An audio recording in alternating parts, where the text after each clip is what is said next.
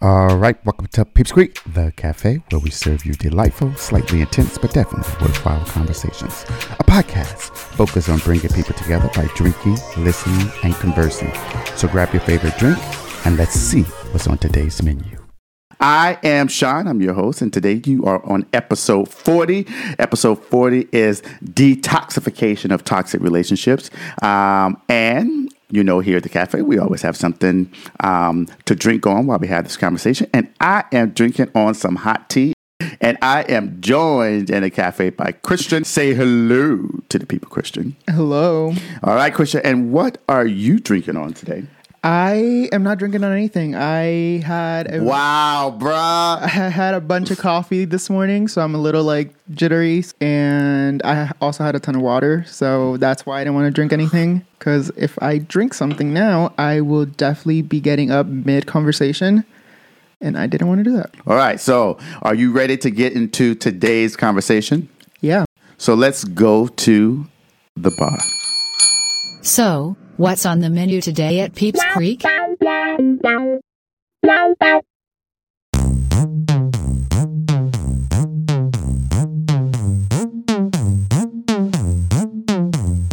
stuff coming up. All right, so we are here at Peeps Creek, the cafe. This is episode 40. It is entitled Detoxification of Toxic Relationships. And to spearhead that conversation, we are going to talk about some events that occurred in between 2016 and 2018 in good old Shreveport, Louisiana. Is that right? Yes. Have you ever been to Louisiana? Nope. Mardi Gras? Another? No.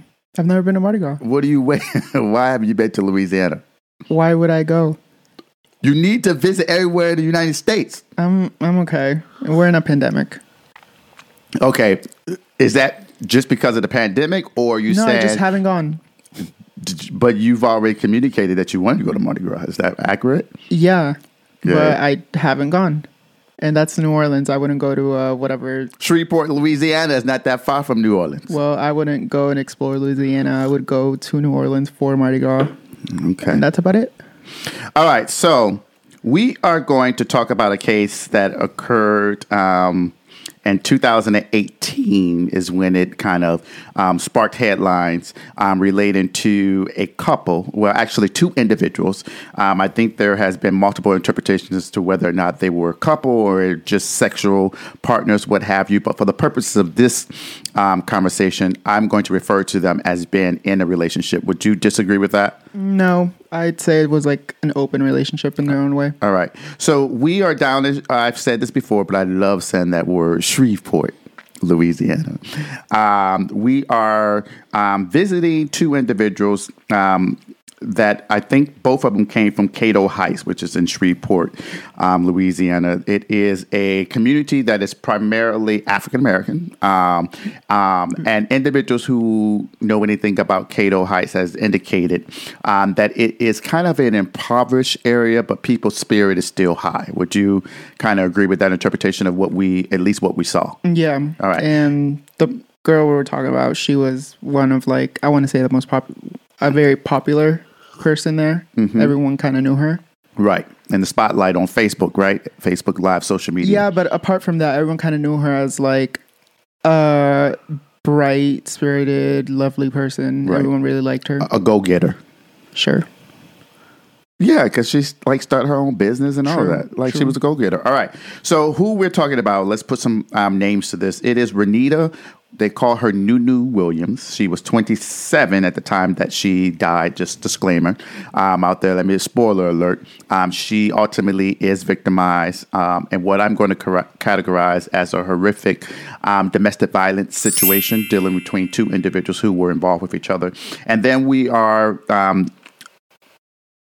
have a Jonathan Robinson, who was 36 years old at the time of his actions in this particular case. Now, before we start talking about the end result, the toxic aspect of the relationship, let's talk a little bit about who these two individuals were, at least as we understood. Now, disclaimer: we don't have any kind of personal relationship with either of them or their families, but it is something that we saw on TV. On the ID channel, and then some additional research and listening to kind of some confession tapes or confession from Jonathan Robertson about what happened. But Renita Williams was a 27-year-old, as I said. She was a mother of three. At the time, she had a 13-year-old, a 7-year-old, and a 4-year-old. And she also had two older brothers and her mom. I think her and her mom lived together, as well as maybe, at least as it was presented, at least one of the brothers lived there in the house with them, or was at least around all the time. So Renita was an individual who, as I understand, enjoyed social media. Facebook, to be exact. Okay, Facebook, to be exact. And why did you make that because that's all they talked about. It was no Instagram. It was always just Facebook. And a lot of it was her putting her feelings and thought processes out there on Facebook without any indication or care about what other people's thought. Yeah. Right. She's very outspoken. Very outspoken, and there's nothing wrong with that, right? Mm-hmm. And I think one of her mottos that individuals said her motto was "hated by many, confronted by none." That was her motto. And actually, if you still go to her Facebook page, you will see that motto at the very top of her page, as well as some of her additional posts. And I think you get an indication or a glimpse that she was an individual who knew what she wanted, knew what she meant to say, and said what she said, how she said it, how she felt it. Yeah. All right. So talk us a little bit about this relationship. Tell us a little bit that you recall about the relationship as we understand it. Well, from what they showed in the documentary, it was Renita and Jonathan. They were in, I am going to say, open relationship, but it was kind of one-ended. What do you mean one-ended? Jonathan had another lady that he was seeing in Houston, Texas. Mm-hmm. So it was about 4 hours away from Renita lived, and Renita, they were both aware of each other. So they both knew that Jonathan was seeing both of them. And just for clarity, that person's name is Sharika Taylor. Sharika Taylor, yes. Mm-hmm. Go ahead. And she was 38 at the time? 36. 36. Oh, no, she was 38. Yeah, yeah, she was older. And yeah, so he was kind of possessive. I don't think he wanted her to be seeing anyone else. But why did you say it was one-ended? You said it was a one-ended relationship, open relationship. What does that mean? Again, like, he didn't want her seeing anyone else, but he could do that. He could go and like have a whole nother mistress, even though they weren't married. I think her and Sharika were married, right?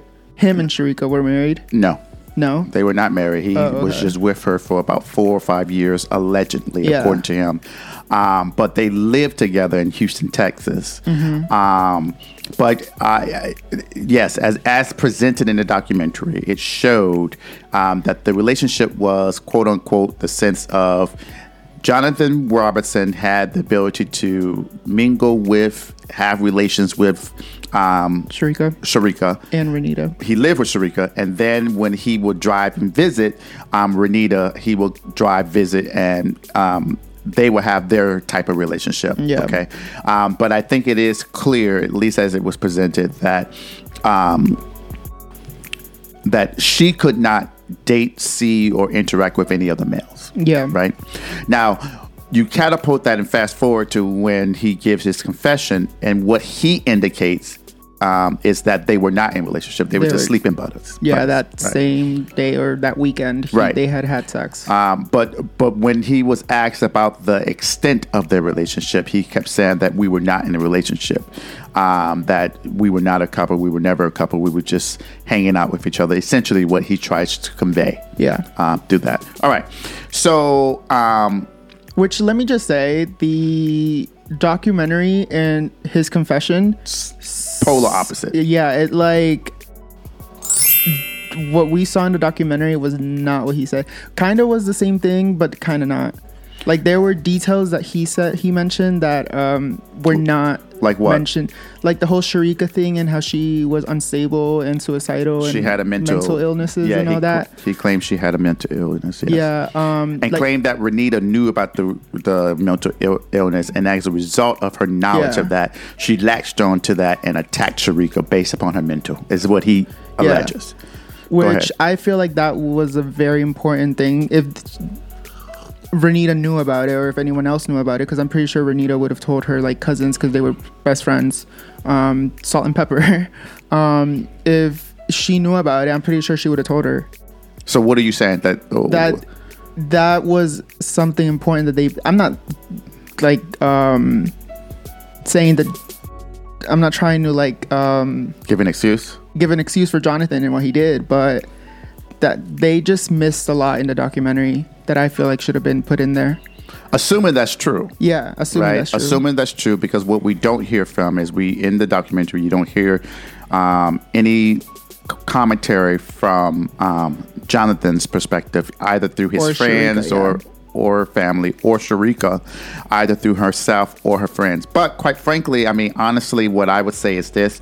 I think that the intent and purpose of that documentary was to show the victim's perspective and not really give a platform for Jonathan or Sharika. And quite frankly, I don't care if it's true or not about her mental state. Yeah. At the end of the day, it had no reason or justification for the actions that occur in the end result, right? And she was well aware of what he was doing. Right. So. And both of the females, at least according, both Renita and Sharika were aware of each other. So with that perspective, let's pause it for a moment about the documentary, and let's just talk that through in regards to the whole topic of detoxification of toxic relationships. And so neither one of us are experts in relationships, right? I'm a little toxic. I'm just kidding. Okay, then you have some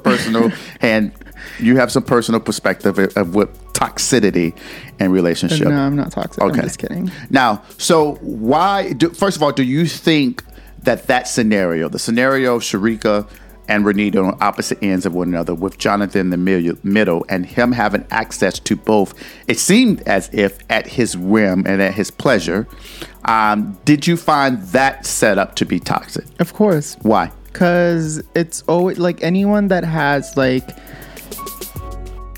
an open or even if you want to say like friends with benefits or an open relationship, I feel like at some point, if you're hanging out with someone so much, you're gonna end up like catching feelings, and it's not gonna end pretty. Because he wasn't gonna leave Sharika, and he also didn't want to leave Renita or let Renita live her life. But why do you think he wasn't going to leave either one? Because he was still coming back. And in the documentary, it like showed like once Renita was like, it's over, we're done, he wouldn't leave her alone. She went on dates. His friends would follow them and take pictures, send it to her, this and that, and then send it to him. Send it to him, and he'll send it to her. She blocked him on everything. He showed up at the club, and like he was just possessive, according to the documentary. Yeah. So from my perspective, let me answer this way, from a general perspective, and then as it relates to the facts as we understood them from this particular situation.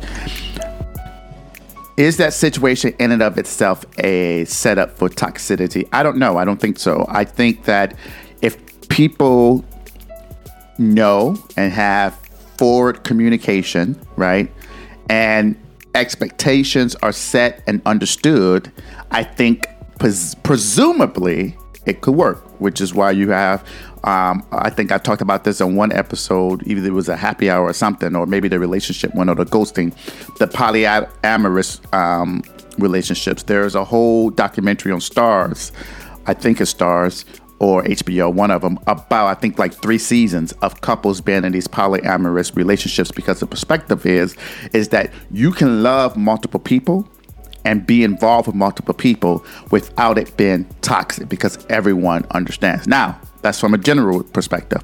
But with that said, what I gleaned from those relationships in that documentary is what you just said. Inevitably, someone's feelings or someone's perspective gets out of line about what the communication is or what the expectation is for this three-way, right? Yeah. And in this particular situation, I would say that from the fact specific related to Renita, Jonathan, and Sharika, it was toxic from the beginning. And I think that it was toxic from the beginning because I don't think there was clear communications about who's who was considered the girlfriend, who was not considered a girlfriend, who was considered potentially a side piece, who was not considered a side piece. And at the end, I felt like both women began to attack each other instead of attacking the motherfucker who should have been attacked, which was Jonathan. I was about to say that, yeah. I think that social media didn't help at all, and the fact that, like, they were both going at each other because there were words exchanged through Facebook. It was like it wasn't single post, a phone call, right? Every single post was to like get at each other. Mm-hmm. And let me just say, I feel like you have some sort of like fantasy with like polyamorous relationships. And why? I don't know. You talked about it so much because I think that it is an important perspective. I think people can love different people at the same time. The strength and level of that love, I think, takes a different step. But I think you're also taking the perspective that polyamorous means sex with multiple people at the same time. I'm not even talking about the sexual aspect. Yeah, I'm not talking about that. I'm talking about specifically the concept of love. I take it the same perspective of if you have multiple children, you can love all of your children and you can love them differently, but always make them feel loved. I think so from my perspective, I do think that there is the ability to love. I don't think it's equal. I think even with people who are, well, let's take it outside of a relationship. You have brothers and sisters. Do you feel like y'all all are loved the same equally? No, but I feel like as a parent, you can't, like, parenting wise, I feel like that's different. Like if we're sticking with like this, right? Like the show, mm-hmm. They're talking about a relationship, and I don't know. I feel like that can get very sticky. Even if you like have communication, I feel like it could still end up like a mess. From my perspective, I mean, we don't have to agree. Yeah. The fundamental perspective of love, I think, can be shared amongst multiple people. But it's important for people to, at least from my perspective, that it can't be equal no matter how you divvy up. True. All right. So back to what I was saying, I felt like the setup between these three was toxic from the beginning. I don't think, I mean, again, I wasn't involved in there. I don't know them personally, but just by what we were able to view, the stories between the mom, from the brother, from the cousin, and listening to the confession and doing additional research, I don't think there was clear communication in regards to who was who and what in that relationship. Is what I'm saying. Okay. So the further complication of that is the advent of social media, right? So what do you think about that? Do you think that had there not been social media in the middle, that perhaps the confusion between the three could have dissipated? There's a chance of that, yeah. I feel like, I don't know. I feel like they mentioned on the documentary that Renita was ready to settle down, this and that. Mm-hmm. And that wasn't going to happen with Jonathan. He didn't want to settle down. He wanted to keep what they had. Mm-hmm. So I feel like at one point Renita would have gotten tired either way. Mm-hmm. And maybe would have ended the same way. She just wouldn't have had a platform where she could go off the way she did. Okay. Now, let's talk about the social media posts. Did you feel that she being Renita at any point was wrong in regards to how she approached things using her social media?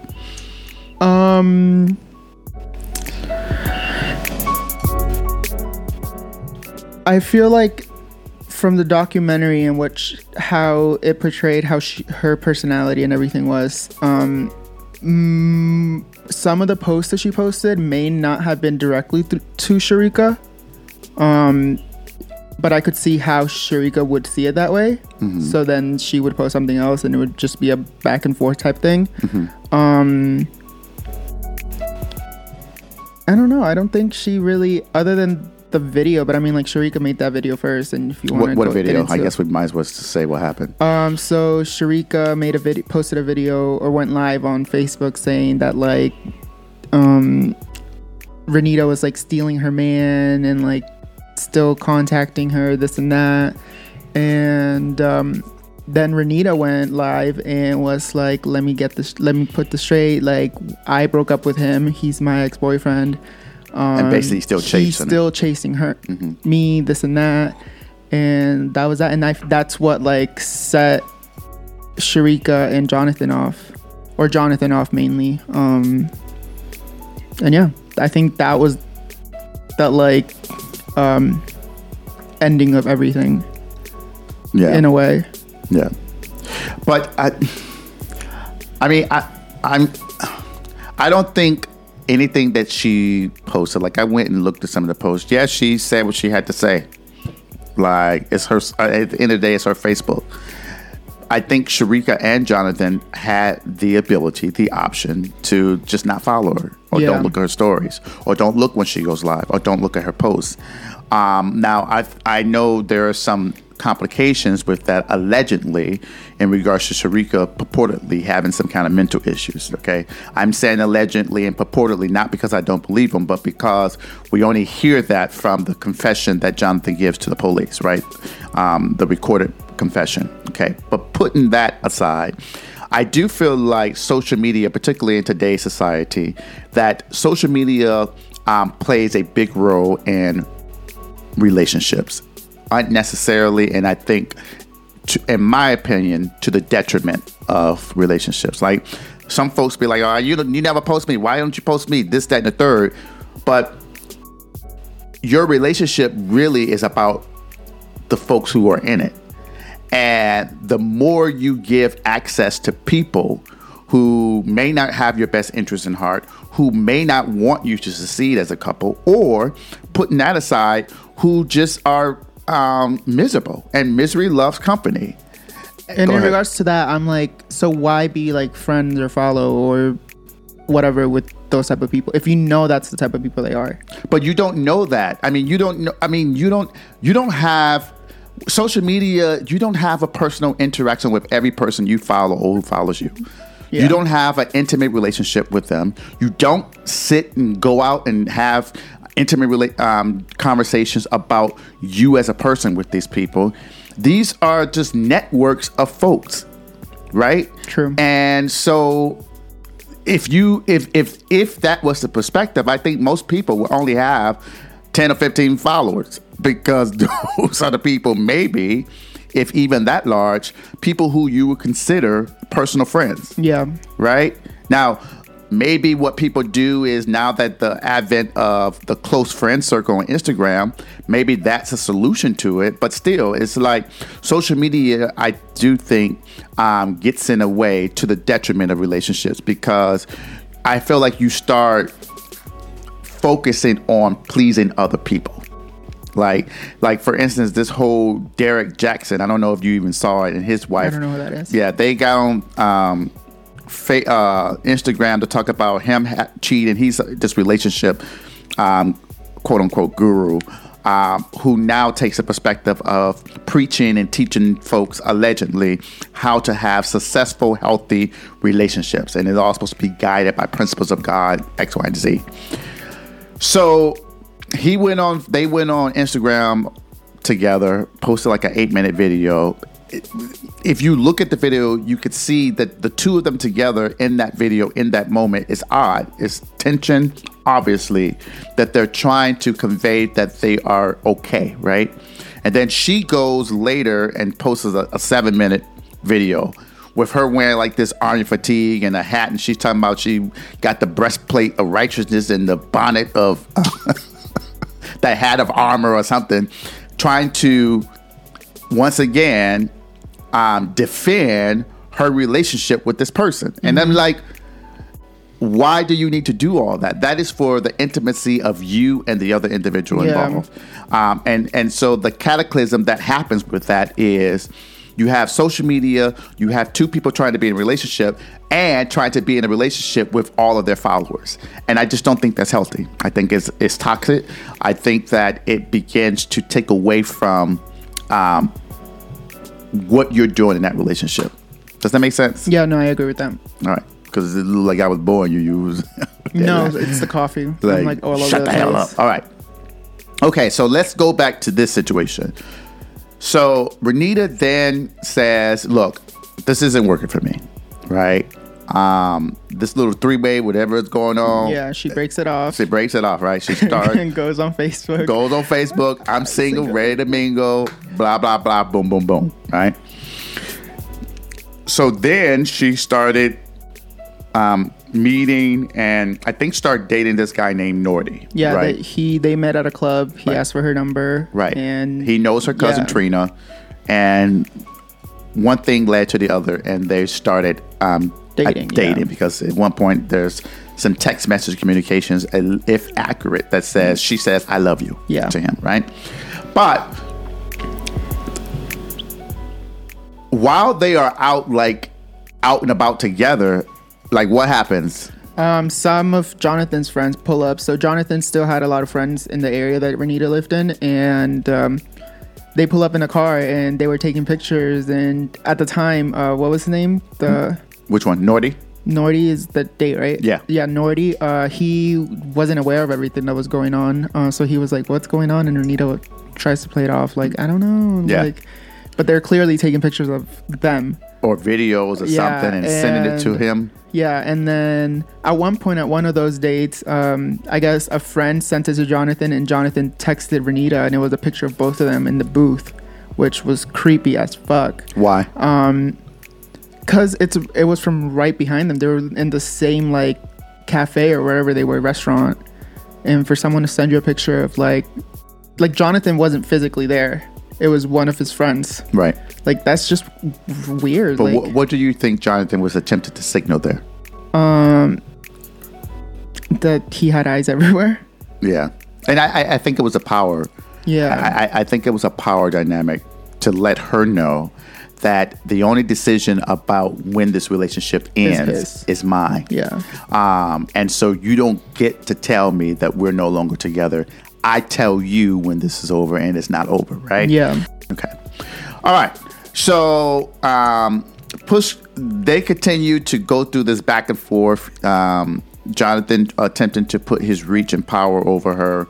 And so eventually it all comes to a head, I think on April the 12th or April the 16th, 2018, right? Am I missing anything in between before we move to that part? No, I think that was the last thing of the documentary before everything went down. Yeah. So April the 12th, 2018, what we see in the documentary, or at least, well, it's not technically a documentary. You know how ID do they take liberal construction reenactments and stuff like that. But on April 12th, 2018, purportedly, Renita sends her children to school. It's a school day. It was around 10 a.m. Yep.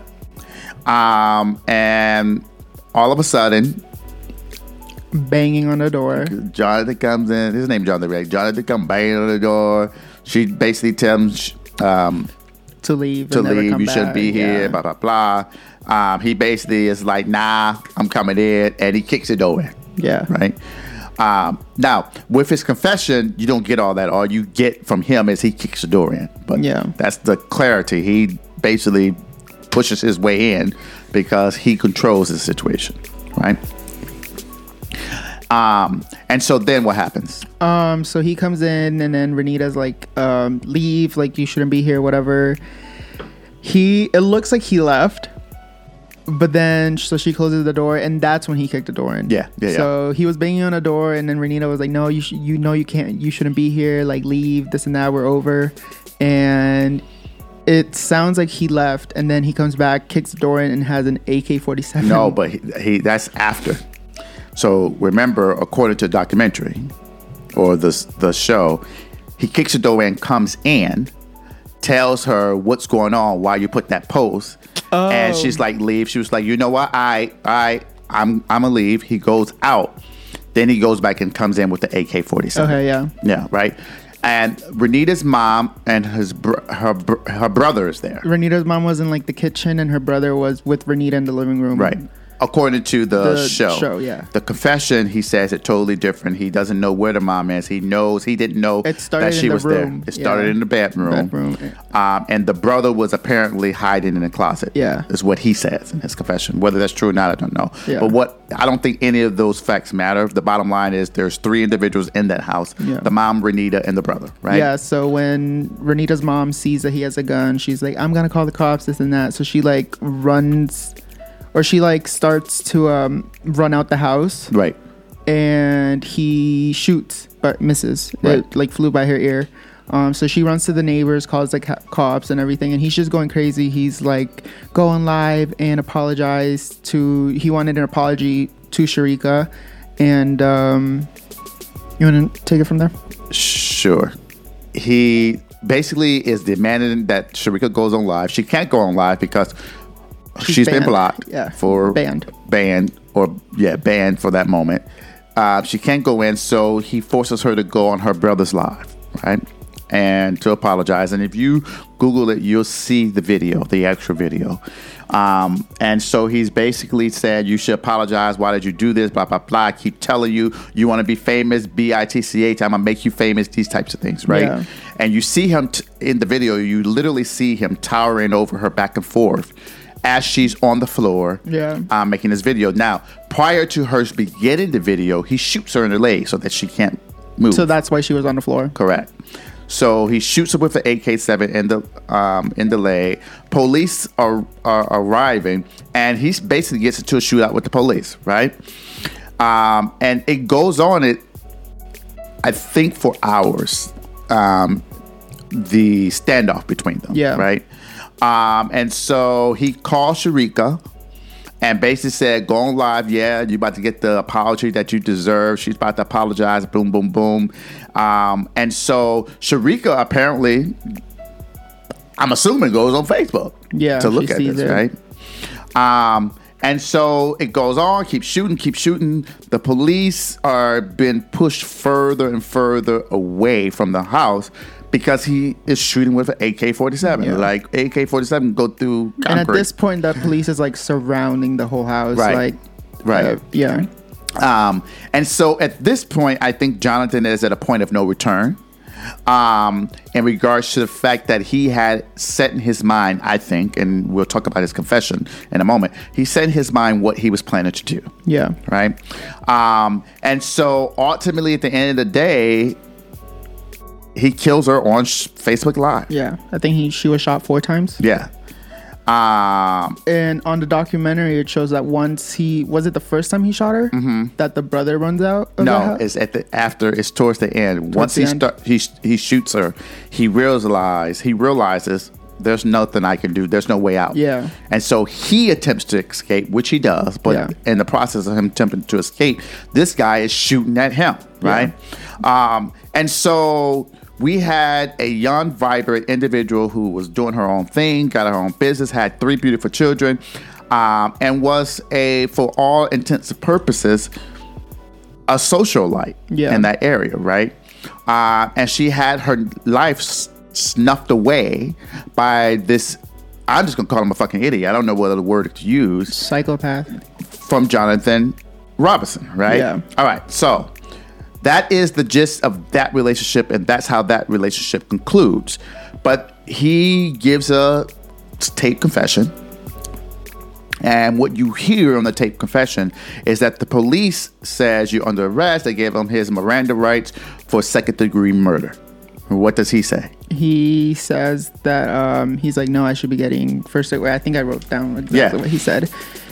He says that he should be charged with 1st-degree murder instead of 2nd-degree because he knew exactly what he was doing. He planned it. Yeah, he planned to go and kill her. Right. He knew that day. He said he woke up that day. He knew he was going to kill her. Mm-hmm. Right. Now, when you listen to this, it's about 40 minutes. About 30 minutes of him giving his confession, and you understand from this confession, at least from his point of view, that ultimately he made it in his mind to snuff out this person's life because of a Facebook catfight, is what I'm going to call it, between Sharika and Renita. And I think we missed something from the show that I think was important. At the end, so when he gets like his sentencing and everything, it's life in prison plus 100 years. And they were trying to get the death penalty. Right. But the family was like, Renita's family, or at least her mom, she was like, she was opposed to it. She didn't believe in like death or anything or like killing anyone. Mm-hmm. But she wanted him to like rot in prison. Yeah.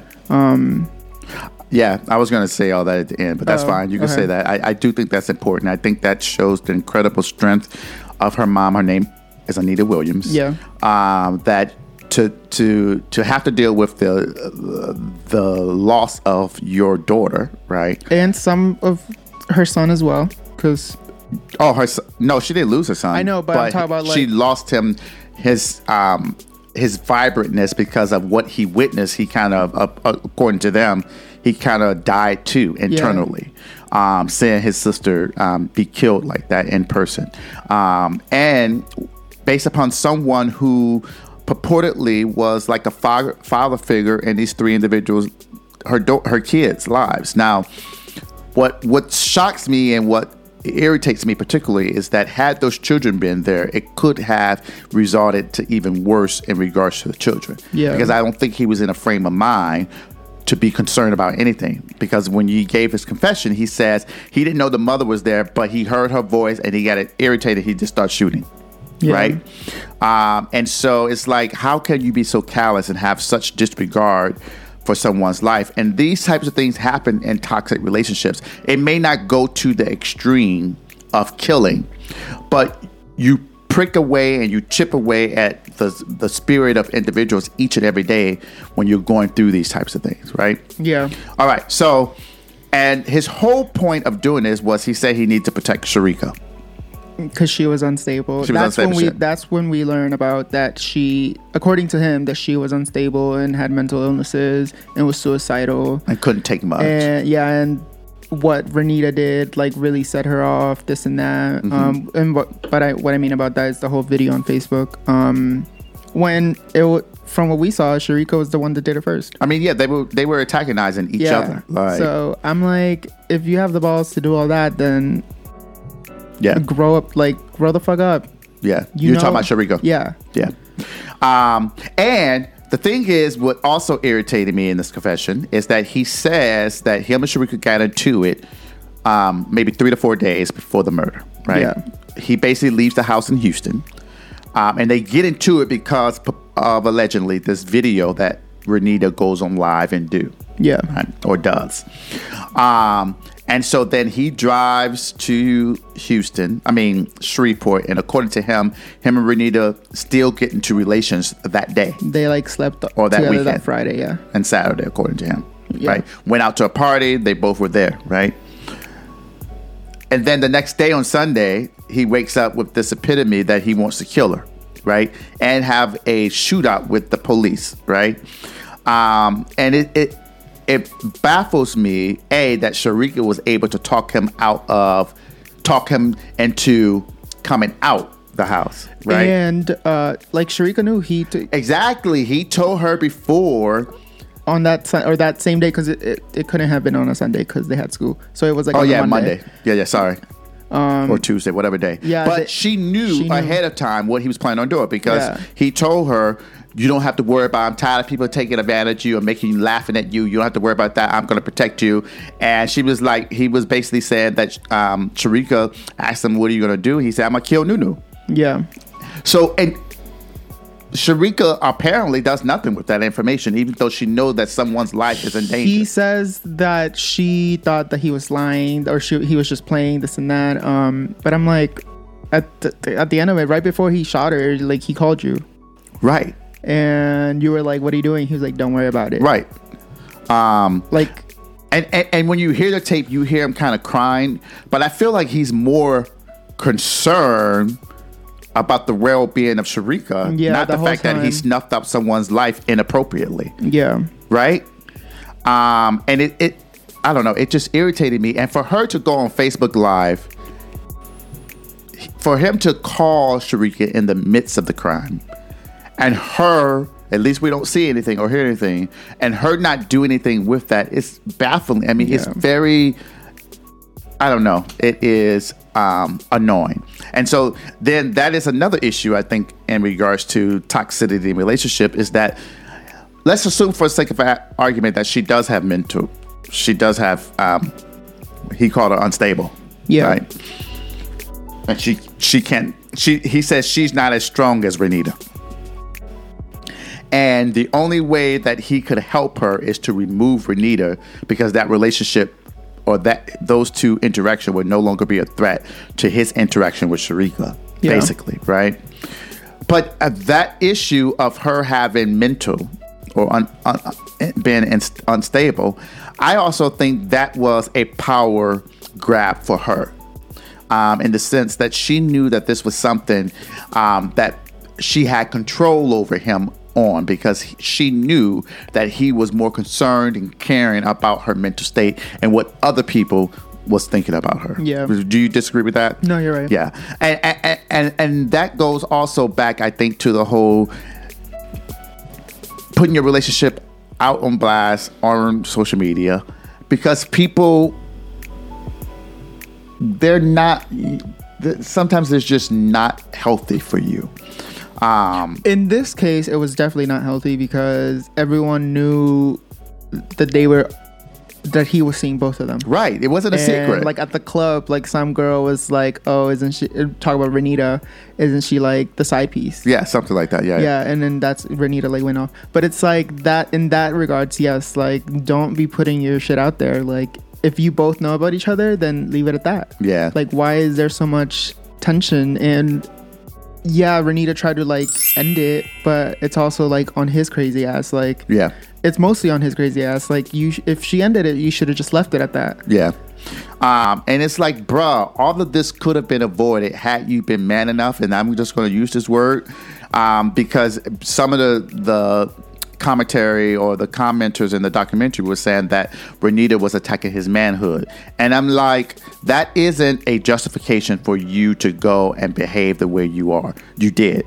If you want to show that you are a true man, you honor the wishes of that particular person. Renita said that she wanted to end it. Honor that. And if you all were to get together thereafter, so be it. You all can do that in a mutual time and space.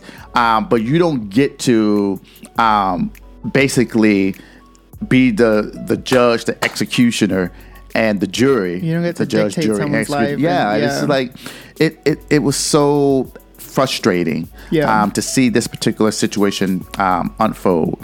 And you have to hear and look and know and recognize the signs early on of people being toxic. And I'm not saying that you have to, again, I'm not Dr. Phil. I don't really like your show anyway. But I do think you have to realize what you can take, what you can accept, what you are okay with. If you're okay with someone giving you 40% or 20% of themselves or 30% of themselves, then you be okay with that. But you need to understand that's all you're getting. Yeah. If you want equity or you want equality or you want someone to be able to give you that 50-50, which I don't think there's ever going to be 50-50 in any relationship, but putting that aside, if you want that, you have to be willing to not accept less. Right. And I also think, I know I've been talking a lot. Sorry. I also think you can't shape and mold people. Right. At all. People are who they are. They can improve and you can be a vessel to help them improve. But it requires them to want to improve and use whatever you can provide to them as tools to get there, right? But when people start thinking about, oh, they could change, I could change them, and this, that, and that, you can't do that. Yeah. It's just not something that you can do. But yeah, so anything else we're missing about that particular No, I feel like we covered it all. Topic. It's just unfortunate. For those of you who want to see the documentary, it's on or the show is Web Alive the investigatory or the Investigation Discovery channel, ID channel, and it's called Social Murder Goes Live. Yeah, Murder Goes Live or something. Facebook Live. Yeah, whatever. And unfortunately, there is the video of the murder. Full view is actually out on the web. I did not watch it. I couldn't bring myself to watch it because I felt like I would be participating in toxicity by doing that. So yeah. But to the family, to the Williams family, I do. If anyone out there knows them or listening, if any of them listen, I give my condolences to the loss of your loved one. It's unfortunate that we have to sit here and talk about her in the past tense, right? Exactly. Should be talking about her, what she's doing now, and things of that nature. But he is in jail, life without the possibility of parole, plus 100 and he's gonna rot there. It was just 100 years. Plus 100 years. Yeah. Basically means he's never gonna get out, which is great. Excellent. In my opinion. Yes. All right. So that is the episode for today. I am Sean. Thank you all for being out here with us. We greatly appreciate it. I want to thank Christian for being there. Christian, you want to say some last words out there? Goodbye. That's it? That's it. Like no kind of like... you always expect like a grand exit. I'm like, no, just goodbye. You need to be happy. Like, see y'all It later. was a great... I'll see you guys on the next episode. I'm not going anywhere. All right, until next time, continue to drink, listen, and converse. Peace and love. All right.